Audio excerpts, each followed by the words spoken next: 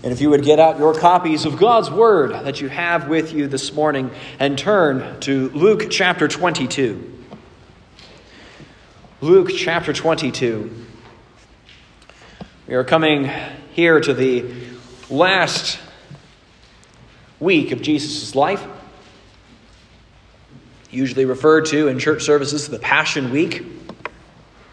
And today we're going to be looking at Jesus' arrest. Verses 47 through 53. So let's read this together and listen carefully, because this is the word of God that he has for you today. While he, that is Jesus, was still speaking, there came a crowd, and the man called Judas, one of the 12, was leading them. He drew near to Jesus to kiss him, but Jesus said to him, "Judas, would you betray the Son of Man with a kiss?" And when those who were around him saw what would follow, they said, "Lord, shall we strike with the sword?" And one of them struck the servant of the high priest and cut off his right ear. But Jesus said, "No more of this." And he touched his ear and healed him. Then Jesus said to the chief priests and officers of the temple and elders who had come out against him, "Have you come out as against a robber with swords and clubs? When I was with you day after day in the temple, you did not lay hands on me. But this is your hour and the power of darkness." This is the word of the Lord. Thanks be to God for his word. Let's go to our Lord and ask his blessing on our text before us. O Lord Christ, we have this wonderful text in front of us, a text that gives us much comfort, encouragement, and challenge. And I pray that we would see this passage for what it is, help our hearts to be open to it, help our minds to be active, to be soaked in it, and may we use our bodies to obey it.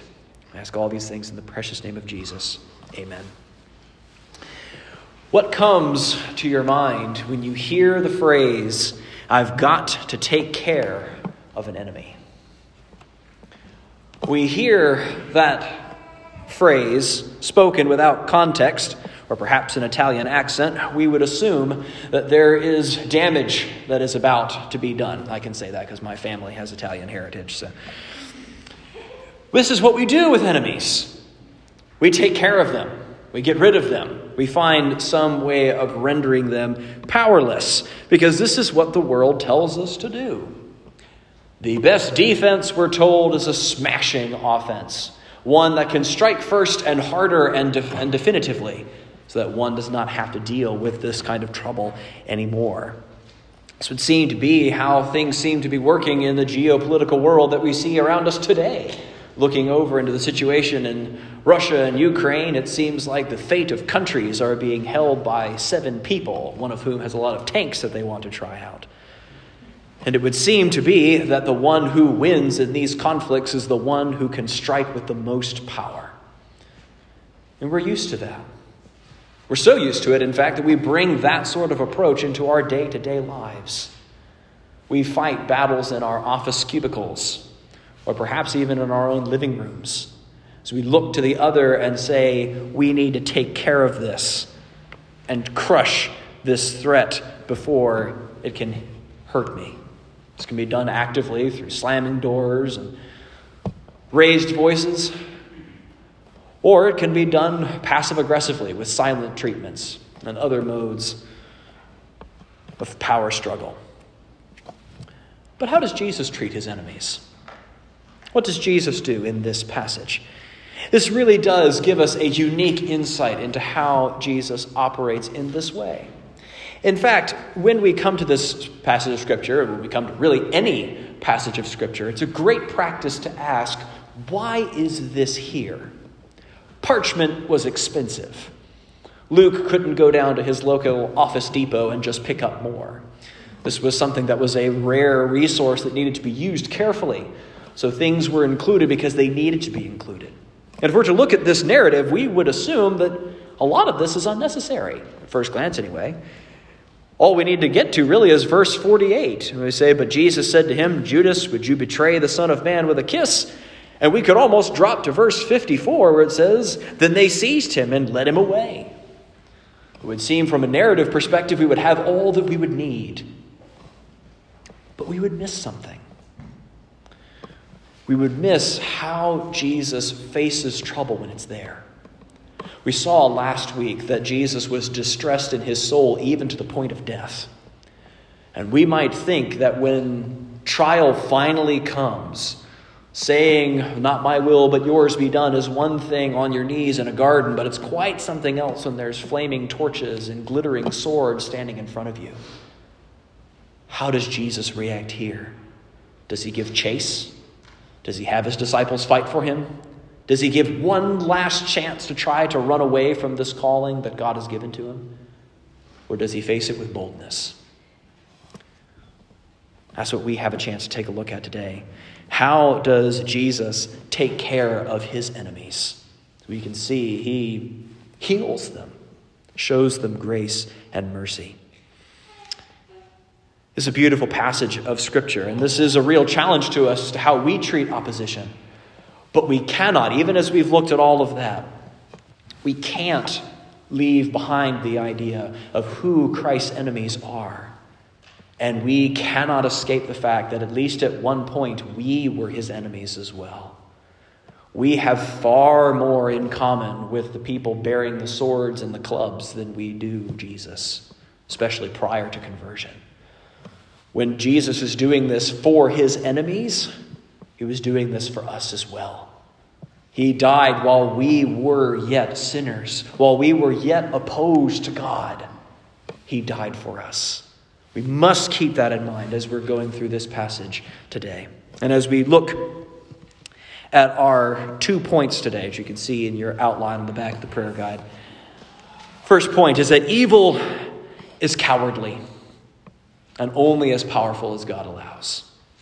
Evil is cowardly and only as powerful as God allows. And then secondly, that Jesus faces arrest with bravery and grace for his enemies. And we'll be looking at all those implications. So we'll start first, that evil is cowardly and only as powerful as God allows. Here, the passage opens with Jesus still speaking. If we look back one verse, we can see what he was saying. And he's telling his disciples, "Why are you sleeping? Rise and pray that you may not enter into temptation." We saw last week that temptation can also mean a testing of some kind, a trial that's about to take place. And we can see what this trial is. No sooner does Jesus finish speaking these words that the test comes. Here comes Judas. And we can see the pain that's in this opening line. Judas, one of the 12. Luke always seems to take every opportunity to mention that this was one of the people that had followed Jesus for his whole ministry. A hand-picked man to be a part of Jesus' emissaries to the world, to bring the gospel. It's one of those 12 that's coming to betray him. And then he has made an arrangement, as we can see in other gospel reports of this, that he is going to tell the other soldiers who are there who it is that we're supposed to arrest by a kiss. A kiss at that time would have been a lot like the way that we would associate a hug today. It was a sign of affection, but also of respect. It would be of teachers who would be either kiss the hand or kiss of the cheek, which really makes this betrayal all the more of a twisting of the knife. It's one thing to stand out in the open and point with an accusing finger and saying, "This is the one you're supposed to arrest." But it's another thing to do so with affection. It's a slap. It's hypocrisy. But maybe, perhaps, and Scripture doesn't give any reason for the motive of why Judas picks this particular sign instead of something else. But I can't help but wonder, and this is speculation, I can't help but wonder if perhaps this is some other means of cowardice. That here Judas is maybe trying to hide. hide from the other disciples and not taking a bold stance in front of everybody that he is the betrayer. Perhaps he's going to come up and give him a kiss, and then maybe he can blame the Roman soldiers after that. Maybe he thinks that he can fool Jesus. I don't know. But what I do know is that evil is quite cowardly. We tend to think of evil as being bold, but it isn't. This is actually quite cowardly. We can see this even with the people themselves as they've come out to arrest Jesus. They're doing so at night. They're doing so on a mountaintop, away from the crowds. We've seen in earlier passages in Luke, like in Luke 19, where he's preaching in the temple.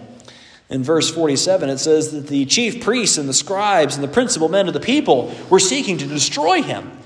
But they could not find anything they could do because the people were hanging on his words. They'd want to arrest the most popular man in town. That's how you become the unpopular people in town. They don't want that. Or in Luke 22, they were in verse 2, they were seeking how to put him to death, for they feared. They feared the people. Evil is only bold when it thinks it's already won. When it's ready to come out and be a part of the cultures because it believes it's not going to find any resistance to it. That's what we find here today. Evil is content to be in the corner away from everybody else until it feels like it won't have any opposition. So it comes, and it comes out, and is bold with it. And that's what we see here today. Notice how Jesus reacts. He says that you would betray the Son of Man. Here, Jesus is what we just looked at in Daniel chapter 7 of what sort of kingdom this person is going to have. And here, Judas decides to betray Jesus. He thinks he's already won in some way.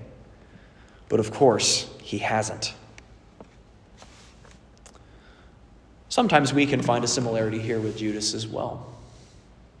It's easy for us to hide our sin. And we're only out with it when we don't feel like we're not going to face any consequences for it. And we put on a mask when we're in one group of company, but we pull down the mask when we're away. This is something that is unfortunately the case in a lot of American churches these days, of wanting to put on one face for everybody else, ascribe lip service to what we're supposed to say and do. But we live a very different way Monday through Saturday. This is what Judas does here, a literal lip service if you want. But his heart is far from him. Here, this group of people have come out to arrest him, but notice what Jesus says. They think that they've won, but look how he frames it. It says in verse 53, when I was with you day after day in the temple, you did not lay hands on me. They didn't think they could win at that time. He says, but this is your hour and the power of darkness. Cowardly and can do no more than God allows. I remember there was this commercial I saw when I was a kid. It was advertising a new technology for a car. You would be able to press the little button on your key ring and it would start up the car's engine from a distance. And the ad opens with this little kid in a Darth Vader outfit who is motioning towards various things throughout the house and trying to move them with his mind or cause some sort of effect on them. And he was powerless with every little gesture that he had toward the fish tank and towards the ceiling fan. None of those things would seem to obey his commands. And he waltzes out into the driveway to see his father's new car. And once again, put forth his hand in an effort to try to control the car. And the car starts up, much to his amazement and delight as he staggers back, wondering what it is he's just done. Of course, the camera cuts to a smiling father with a remote in his hand in the kitchen window who's started up the car from a distance. That's a lot like what we see with these people here. The little kid believed he had power. But the only reason why anything happened in response to his gesture is because there was someone else working a power behind the scenes. Someone else was actually possessed all the power. The other one just happened to gesture at the right moment. I think this is something that we could apply pretty easily to today. There are a lot of people running around that seem to have a lot of power today. We look into the white marbled halls of Washington, D.C., and it seems like these people have a lot of power. Or we can look and see what's happening up in Canada with the freezing of bank accounts and pursuit of people involved in protest. We look all over the world, or what we see in Russia and the Ukraine. And we can get understandably a little scared, because it seems like these people have a lot of power. They're gesturing towards something and something changes. But if there's anything we can pick up from this passage, all these people that seem to wield all this power are just little kids in Darth Vader outfits. It seems like there's something happening in response to what they're doing, but they can do nothing without God's power. Without God's explicit permission, none of these people can do anything. That's what Jesus affirms here. This is your hour. Judas hasn't gotten the drop on Jesus. The chief priests and the scribes have not figured out the weakness in the Almighty. Instead, they have been given this opportunity to advance God's purposes. God is not taking a loss here with the idea that I'll take a win over here. I'll lose the battle and win the war. No, God wins every single battle and wins the war. It just looks like there have been a loss here and there. It's to get everybody else to play along.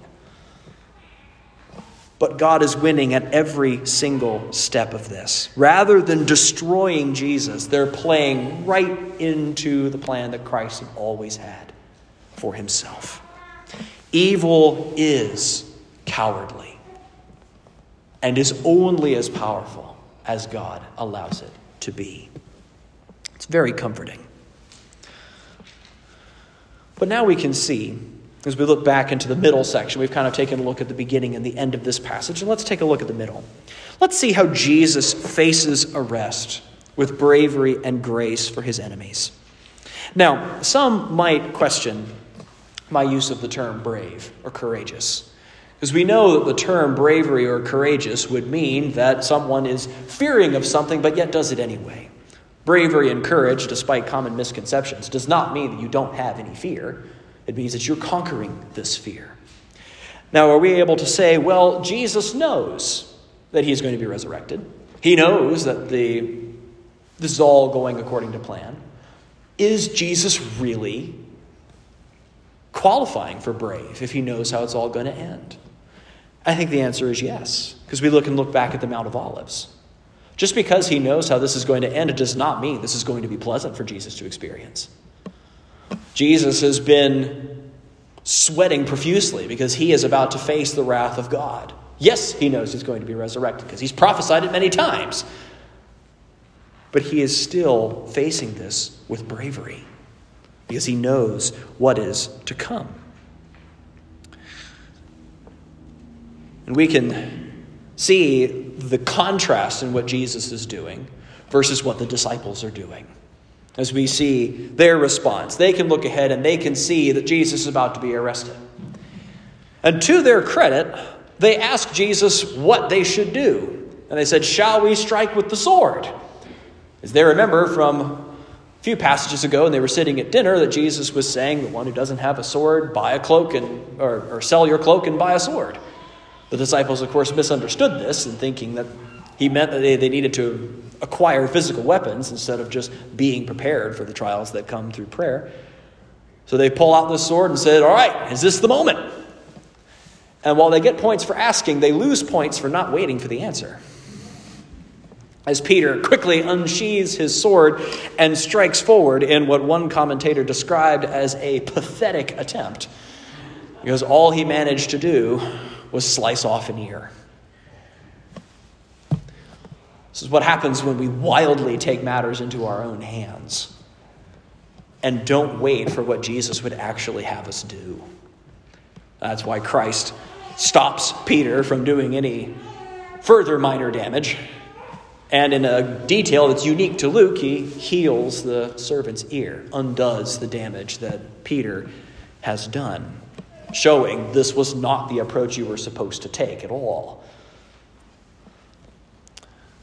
I like how one commentator had described this scene. While we have not, hopefully, have not swung swords at each other for those that we disagree with, there are a lot of other, shall we say, subtle ways of making the same mistake. One commentator put it this way: it says that we cannot fight Satan's minions with Satan's tactics. When we strike forward with violent aggression, that is a satanic tactic. And that's not how we're going to do the Lord's will. We don't do the Lord's will by underhanded means. We trust the Lord to operate through holy means. And this is what we see here.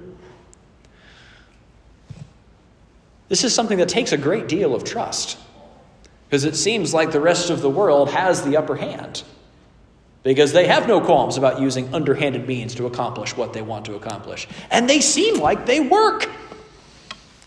People who hide taxes from the government seem to have more money than those that are honest with it. Those who are willing to lie, kill, and destroy seem to have the corner offices versus those that want to do things correctly. We can even see here that the very means that Jesus has given to us to transform the world. Do we use market strategies? Do we use things to try to enliven up the gospel? No. The Lord's given us a book, a very old book, and has told us to go and proclaim this same story, using unremarkable people to take the gospel to the world. That just doesn't seem very like it's going to be, it doesn't seem like it's going to work. And that's precisely the reason why it does. Because we're not asked to be given things that are powerful in men's eyes. We're given something that's powerful because God is involved. And this is what Jesus does. Standing there and being willing to be arrested doesn't seem to make a lot of sense. But this is what God has called Jesus to do in this moment. And so it is the most effective thing that he could do. Now, does this mean that we as Christians become doormats and just whatever happens in life, just roll with the punches and deal with it with what comes? No, it's not necessarily what I'm saying here. Jesus has used every holy means that he can to avoid what he has here. He prays to his Father and says, "Is there any other way?" And the Father says no. There was no holy means of resistance in this moment.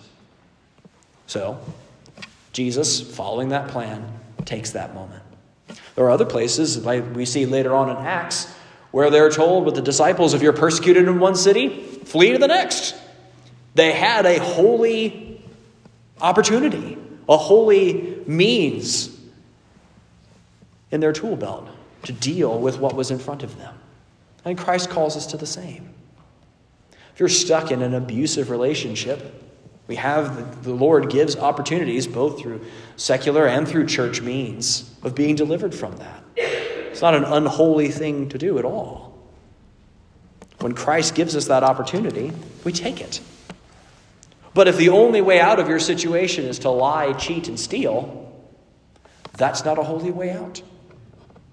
And instead, we trust in what the Lord has called us to do. Again, it doesn't look like this is a really powerful thing. This looks contrary to everything that the society tells us to do. But this is what Jesus calls us to. And instead of resisting or dropping everybody that could be there, slaying them all with a word of his power, instead he provides healing for them. That's someone who really has a grasp on how powerful God is. He's able to be kind to the people that are arresting him, because he knows that all those people are under God's power too. If we are ever called to live in a time where we are to find persecution for ourselves, maybe this will come in the form of governmental oppression, perhaps it comes in the form of an office, or perhaps it comes in the form of a family member. whatever that looks like, if there is no other holy means of escape,